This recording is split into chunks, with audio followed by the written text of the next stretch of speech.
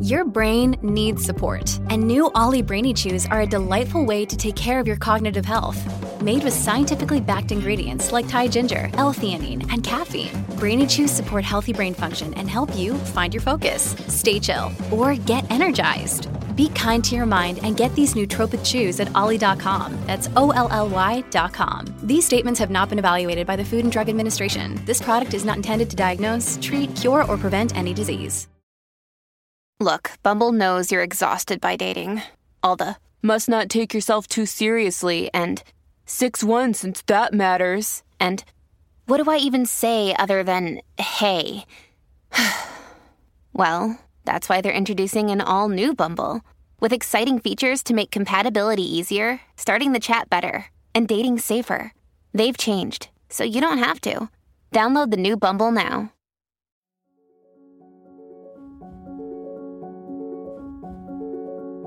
On or about December 1910, human character changed. I'm not saying that one went out as one might into a garden and there saw that a rose had flowered or that a hen had laid an egg. The change was not sudden and definite like that. But a change there was, nevertheless. And since one must be arbitrary, let us date it about the year 1910.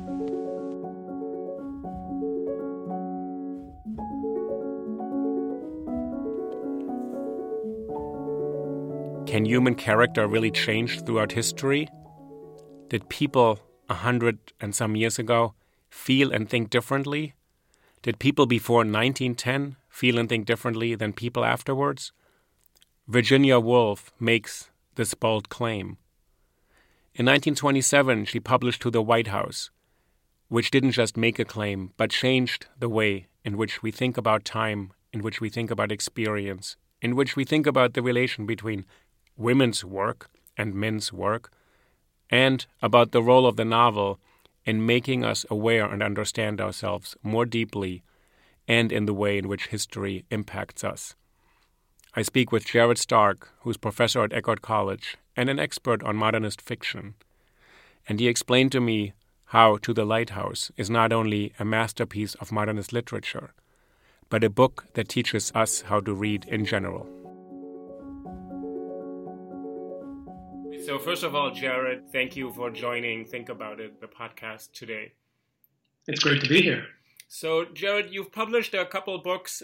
One of them is called, you co-wrote this book, No Commonplace, The Holocaust Testimony of Alina Bacall-Swerin, which was a book that tried to give voice to experiences that otherwise may be lost or are very difficult to gain expression. And then your most recent book is called A Death of One's Own, Literature, Law, and the Right to Die, where you again sort of tackled, in a very precise and difficult study, how to give voice to experiences that elude simple expression. And today we're going to talk about Virginia Woolf's 1927 novel To the Lighthouse, where she initially starts out by addressing her own childhood memories of her vacations in Cornwall with her family. She came from a family also with 8 children, just like the characters in the novel. And she spent some of her summers with her parents, who were, both had been divorced and have half-siblings. But this is not a book really that's so clearly anchored in reference. This is a book that does something else. So can you start us out by talking about the significance of this novel, Virginia Woolf's third novel? It's considered one of the great masterpieces of modernist fiction.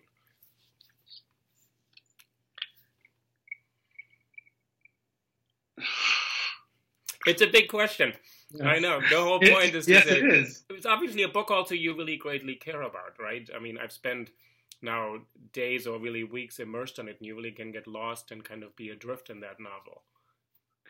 I know that in some of your other podcasts, you began with T.S. Eliot's claim in Tradition and the Individual Talent that the new work of art reorders the tradition, that it changes the way in which we think about literature more broadly. And I think one of the corollaries to that, to paraphrase someone I studied with, is that the great work of literature needs to teach us how to read it. That we can't come to it with a preconceived interpretive protocol, with a preconceived idea of what it will have meant.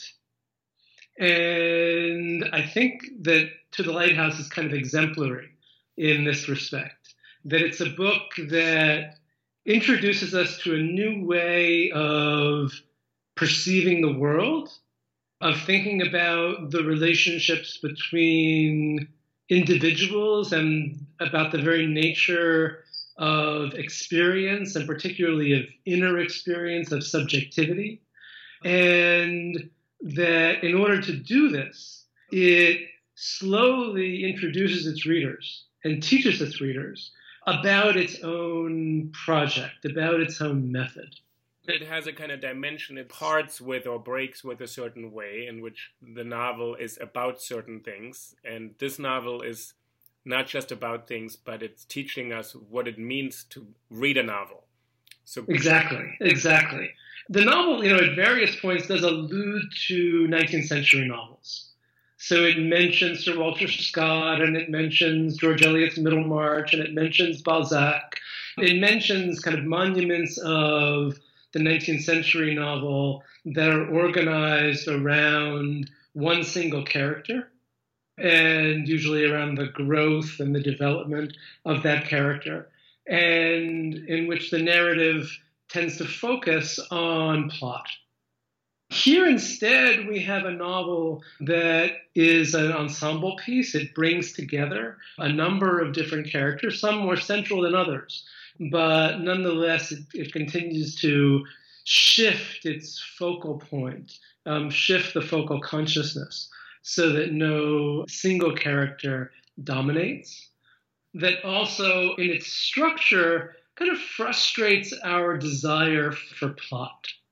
In kind of sketching the novel as she began writing it, Woolf imagined it as two large blocks connected by a corridor. And she actually kind of drew a kind of sideways H or fat I with one block on the top and then a small corridor connecting a larger block of space on the bottom, mapping out the unusual structure of the novel. The first section, called The Window, about 120 pages, takes place in a single day in or around 1910. Then we have a small section, just around 20 pages, called Time Passes, that covers 10 years. And finally, the third section, The Lighthouse, around 60 pages, that covers, again, a single day.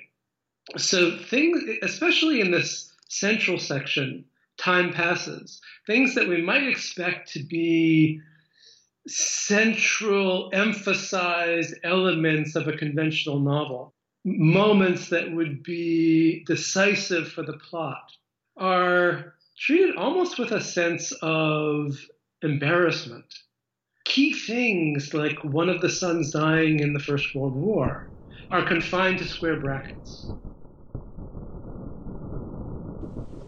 A shell exploded. 20 or 30 young men were blown up in France, among them Andrew Ramsay, whose death, mercifully, was instantaneous. Another daughter dying in childbirth, again confined to square brackets. Prue Ramsay died that summer in some illness connected with childbirth, which was indeed a tragedy, people said. Everything, they said, had promised so well. The plot, what there is of the plot, sort of takes place in parentheses. That's a very interesting and strange way of foiling kind of the reader's habits, to put something in brackets that we would think is either so tragic or so monumental that we would devote a lot of time. And in some ways, by not devoting space in the novel, Woolf, what is she doing with those elements? So those are, as you said, there's not really one central character in the first section of the book. There's a couple, the 8 children, several house guests. They're spending a day in a summer house. And then in the middle passage, we learn 2 of them passed away. The mother of the household also passes away. But it's interesting that you said it's almost as if they're embarrassing or as if they're indelicate. Or how do you make sense of that Virginia Woolf puts them in this other space? Yes, let me just back up for a second. You mentioned that there is a kind of autobiographical set of references that one could aligned to the novel, right? As you mentioned, the Woolf family leased the house in St. Ives in Cornwall from the year that Virginia was born, 1882, for about 10 years, or for 12 years until 1894. Then Woolf's mother, Julia, died in 1895, just as Mrs. Ramsay dies into the lighthouse in the space between the first and the third sections. And then in 1905, around 10 years after Julia Stevens' death, Woolf and some of her siblings returned for the first time to St. Ives and rent a house nearby and revisit this place of their childhood in Cornwall, where she and her father, her 7 siblings and half-siblings, and also a consistent stream of guests would spend summers. Talland House, the house that they rented, is on the hill in St. Ives. It overlooks the bay. It overlooks the Godfrey Lighthouse out in the sea. Today, there's a wonderful group of tenants who live in this house that is now a rental property, who have become stewards of this memory and are recreating the garden and growing the flowers that are mentioned in Woolf's work. And so there are lots of ways in which the novel invites these, very specific associations with Woolf's life, with her time, with her personal concerns. But at the same time, she makes, several kind of crucial displacements from these facts in writing the novel. So that rather than setting the novel in the southwestern extreme of England, in St. Ives, in Cornwall, it's set on the Isle of Skye, in the northwestern extreme, in the Scottish Hebrides. So it's already fictionalized, it's already displaced, it's dislocated. It makes it harder to read the novel strictly as a kind of account of her life. And perhaps more importantly, she changes the time period. The first part of the novel is set in 1910. The return to the summer house 10 years later, but now in 1920, crucially with the First World War intervening between those two dates.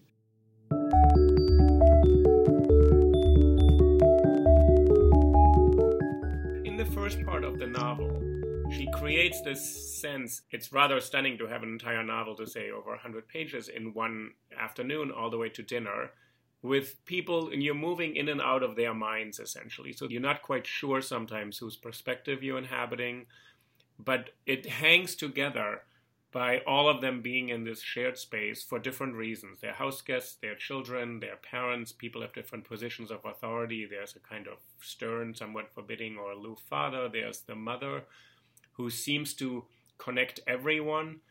And what I walked away with is this very strong sense that reality is created as much by the real things in it, the referential points, the context, the contours, it's Cornwall or the Isle of Skye, whatever it is, as by the kind of emotional import we give to certain things. We overvalue and undervalue certain things. They're not physical relations, but some things are important. The little boy James in the beginning who wants to go to the lighthouse and is kind of foiled because the weather won't be good. It's devastating to him. But I could relate when something is really devastating that seems rather insignificant in the scheme of things. And this, I think, Woolf wants to bring out, right? That there's devastation or joy or elation in things that we tend to overlook through the flow of time. Yes, and just again to provide a bit of context for this, I guess, new and really, in some ways, unprecedented way of representing human experience. In an essay just before she was writing The Lighthouse, Woolf wrote kind of somewhat provocatively that on or about 1910, and this is kind of a famous utterance, on or about 1910, human character changed. And she's referring in the first instance to an exhibition, Impressionist and Post-Impressionist art that took place in London in December 1910. Give me the quote again, on or around 1910. 1910, human character changed. Human character changed. That human character was different, that people were different before, and then with what we call modernity, people are different. Okay, go on. Yeah. Yes. So the sense that, and she writes elsewhere, that the tools of one generation are useless to the next. There's, on the one hand, a heavy sense of the burden of the past. She's living in an England in a familial structure where patriarchal traditions, where British imperialism, where literary tradition, does take the form of a series of interlocking and overwhelming monuments, to recall Eliot's term. On the other hand, there is a sense in her work that the fragmentation of society, that new visions, new ways of representing the world changes in human relations. She connects this change of character to more broad changes in human relations, those between masters and servants, husbands and wives, parents and children. That these changes also present a kind of an opportunity to address old questions and old concerns in a new way. When you say human relations, there's a kind of an opening up. It's an opportunity. It's not just a breakdown of tradition and we're losing sort of old ways of doing things in the proper way. So this is an interesting thing about this book. So the book looks back, although we don't know that in the first part, to this kind of beautiful summer, this one evening where this meal is achieved and Mrs. Ramsay hosts this wonderful dinner with some issues going on, or the kids are coming in and out, some are late, some are not. The young ones haven't gone to sleep, what a woman in a big house would deal with. But Woolf is not saying we've lost this and this is altogether bad. So it's interesting when you said earlier, when she punctuates these little devastating moments, someone died in childbirth, Andrew was killed in the war, Mrs. Ramsay passed away. That is not what matters, but something is gone irrevocably. And where are we now? Yeah. Woolf's work, and particularly To the Lighthouse, allows us to see is the way in which the domestic, the way in which the ordinary, is not just a kind of isolated and secondary and subsidiary sphere of life, but the way in which the domestic is the site where large philosophical questions, critical historical currents, and literary traditions and literary echoes all converge and intersect and are subject to a kind of rearrangement. Two aspects of the novel that I like to emphasize when I speak about it with students. The first concerns the image of the woman artist, which becomes even more important after Mrs. Ramsay has died, and where one of the main figures, a surviving figure in the third section of the novel, is a female painter, Lily Briscoe, one of the house guests during the first section of the novel, and who returns with the father and with some of the children 10 years later to the summer house. And Lily is, throughout the novel, is trying to make a painting. She's trying to depict reality as she sees it. In particular, she's trying to paint Mrs. Ramsay, but she's trying to paint this moment. And she's trying to capture the truth of the moment in ways that would be true to what she calls her vision. And this is a vision that she distinguishes on the one hand from academic realism, and on the other from the kinds of pastoral seascapes that had become the staple of painting along the seaside, yellow sails and pink ladies. So she's trying to create a vision, and as she's thinking about her own painting, thinking about the problem of capturing the truth, she also becomes a figure for the woman artist and a figure for the writer. Let me ask you something about this. So she has two conceits, you're saying. She's trying to capture the truth, which seems to me she's trying to capture the moment which she inhabits. And strangely, the painting of this painting takes the entire period of the novel. 10 years ago she goes back and starts picking up a painting that she couldn't quite complete. And then she works also against, as you just said, one of the outer house guests who said women cannot paint and women cannot write. And so the burden on her is to say, as a woman, she's supposed to, by these male chauvinists around her who are saying you can't really paint in any case, and by her saying the experience continually eludes me. I can't grasp it. It's sort of in front of me, but then I can't get to it. I can't nail it, which is one of the main conceits of sort of modernism. Sort of how do you hold on to time? How do you capture this moment in time without being melancholic looking back or exaggerating its significance? Right. So we have the convergence, as you just suggested, of these kind of two concerns. Right? On the one hand, right, Lily Briscoe can't quite get Charles Tansy's voice out of her head. Women can't write, women can't paint, and always feels that he and other male figures in the novel are these imposing presences that interrupt and get in the way of her self-expression and of the validity of her vision of the world. In order to contest this patriarchal vision of the real and ordering of reality, she struggles with, as you mentioned, kind of the modernist paradox. How to capture a present that is itself fleeting, ephemeral, contingent. Right? And she discovers a kind of a resource for her own art, kind of surprisingly enough, in Mrs. Ramsay's domesticity. Right? Domesticity that might seem to be, kind of acquiescence to Victorian patriarchal values and familial structures, that might seem to accept the place of the woman in the house. Mrs. Ramsay becomes actually a figure of fascination and a kind of inspiration for Lily.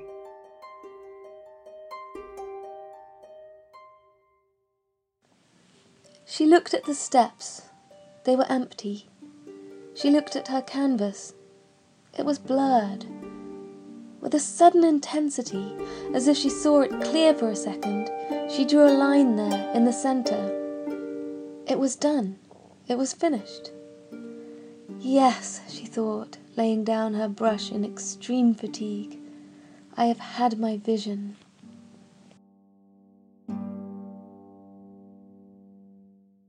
How do you read this kind of validation of domesticity, which, as you said, people could also take as kind of acquiescing to the role of women is to run a good house and the role of men is to think about it. And we don't imagine Mr. Ramsay even knowing what gets put on the dinner table and how it gets there. And he doesn't even worry about how to pay for anything. He just philosophizes. Right. So how do you read that? Virginia Woolf seems to have both perspectives in her book, which is amazing, that she sort of contains both of those. One thing that Lily kind of sees in Mrs. Ramsay's life as she kind of reflects on her life and her being after her death is she sees her as attempting to, and I quote, make of the moment something permanent. To make of the moment something permanent. And Lily, recognizes that this desire is perhaps impossible or paradoxical.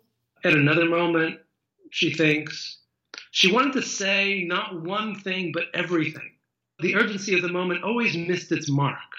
Words fluttered sideways and struck the object inches too low. The urgency of the moment always missed its mark.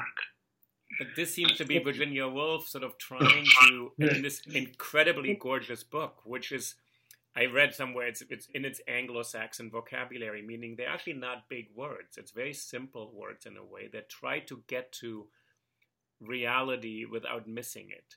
So Virginia Woolf is writing about a woman artist trying to get to the present, to hold on to it. You say it may be paradoxical. It may be that art is the one way we can get to it, to make something lasting, which is Mr. Ramney's kind of futile worry. Am I going to outlast myself by writing important books? Who's going to end up making an important piece of work? Or is Lily's painting going to be rolled up or hung up in the servants' quarters and lost under a couch? So art would be the one. The other one is kind of this deep affection or love people have for one another. There are moments when they have a certain congruence or they're existing together in time. That seems to outlast something else. Woolf gives us this idea that there is a moment that you can actually hold on to it, right? Or do the words always miss the mark and hit just below the object they're supposed to define? It's a difficult question, and there's a few different ways of coming at it. There's also something specific about Mrs. Ramsay that there's some discussion. She realizes earlier in the novel that she is a figure who has been accused of dominating situations, of wishing to dominate. That was the charge against her, and she thought it most unjust. Right? Mrs. Ramsay always associated with various kinds of imperial, queenly figures. In an early moment, she receives a book of poetry from another of the house guests, a poet, Augustus Carmichael. One book is inscribed, "To her who must be obeyed."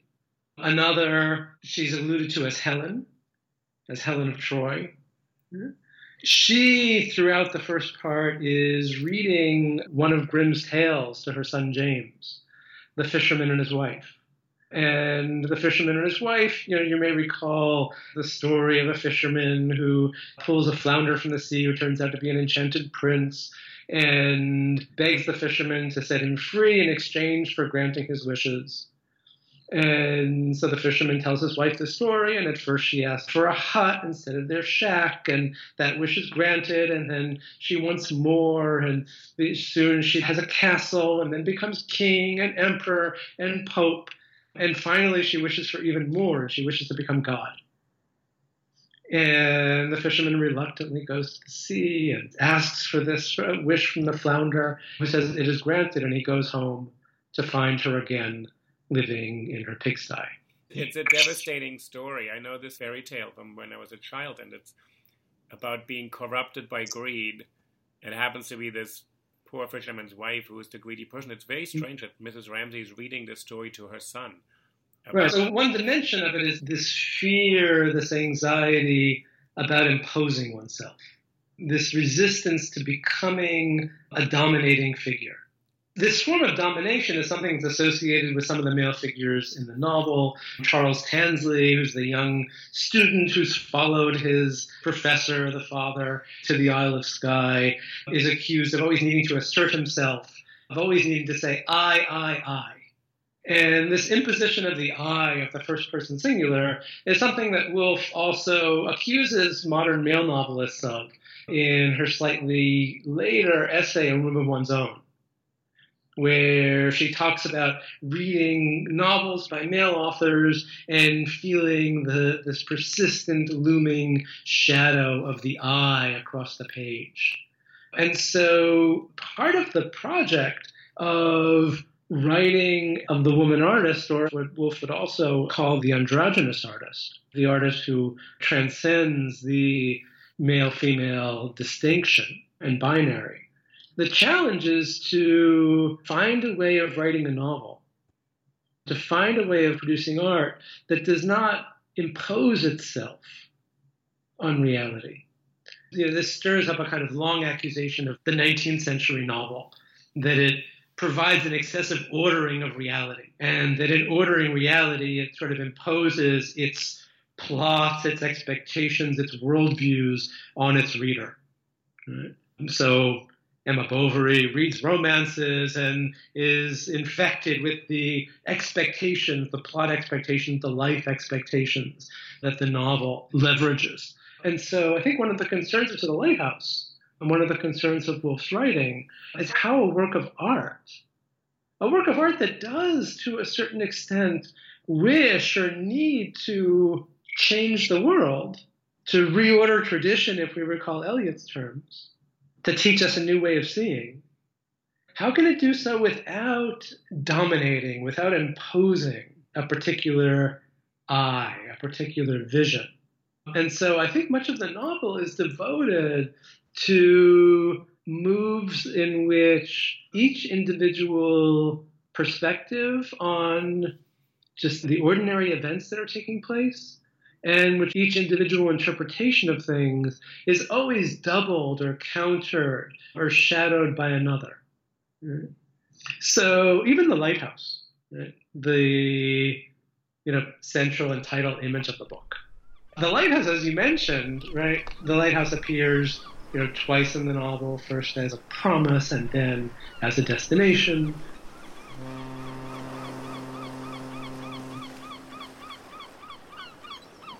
It could seem to have a kind of symbolic dimension. As you mentioned, James in the opening sequence is frustrated by his father, who has declared that tomorrow the weather will be poor, and that therefore the dreamed of, fantasized of trip to the lighthouse will not take place. He's more than frustrated. And then we kind of, have a moment in James that said, had there been an axe handy or a poker, any weapon that would have gashed a hole in his father's breast and killed him, there and then James would have seized it.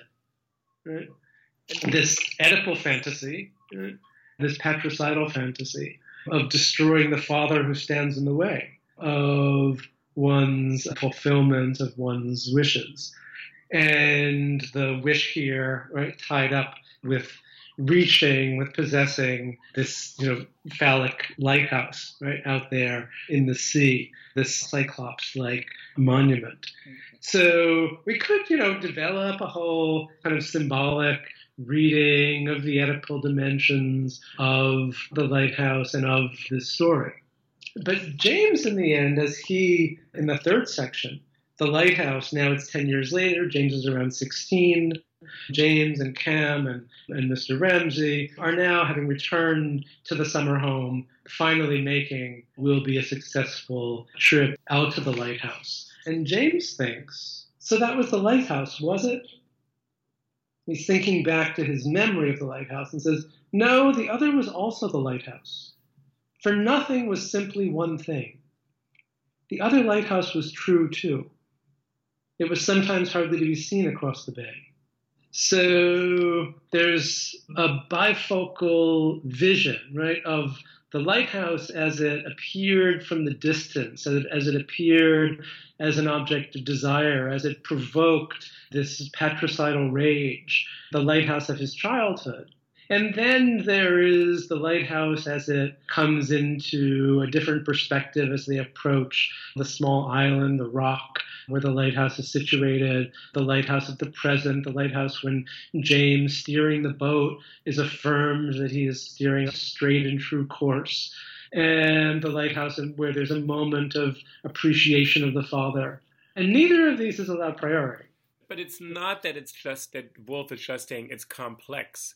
But she's somehow saying cognition, sensation, and perception are connected or fused in a way that literature may get to. In some ways, to me, this sounds even more interesting than sort of philosophy of consciousness, where sort of trying to tease these things apart. She's saying, what James is saying, there's two ways, and not one is prior to the other, not one I can discard. I haven't grown and learned that one has been infantile and silly, but that perception, cognition, and sort of sensation are fused in an important way. And that I think Woolf is trying to say to get to reality is to recognize this fusion rather than to tease them apart and keep on teasing them apart for the sake of advancement. Then do they get to the lighthouse at the end of this book? Is sort of the whole it's a slow book, but it's interesting. Somebody who's standing on the shore certainly thinks they do. Yes, they do. But yes, we have this kind of effort to produce a sense of simultaneity. So again, whereas a traditional novel is organized around chronology, around plot, around cause and effect, and explaining outcomes based on causes, Woolf is concerned with the ways in which past and present, one consciousness and another, infuse and interfuse each other. And so when I said earlier that plot is kind of an embarrassment, right? I think it has to do with this effort to achieve a kind of simultaneity. Somewhere in her diaries, she talks about her use of parentheses, which occur throughout the book, and it's a stylistic feature that every reader notices.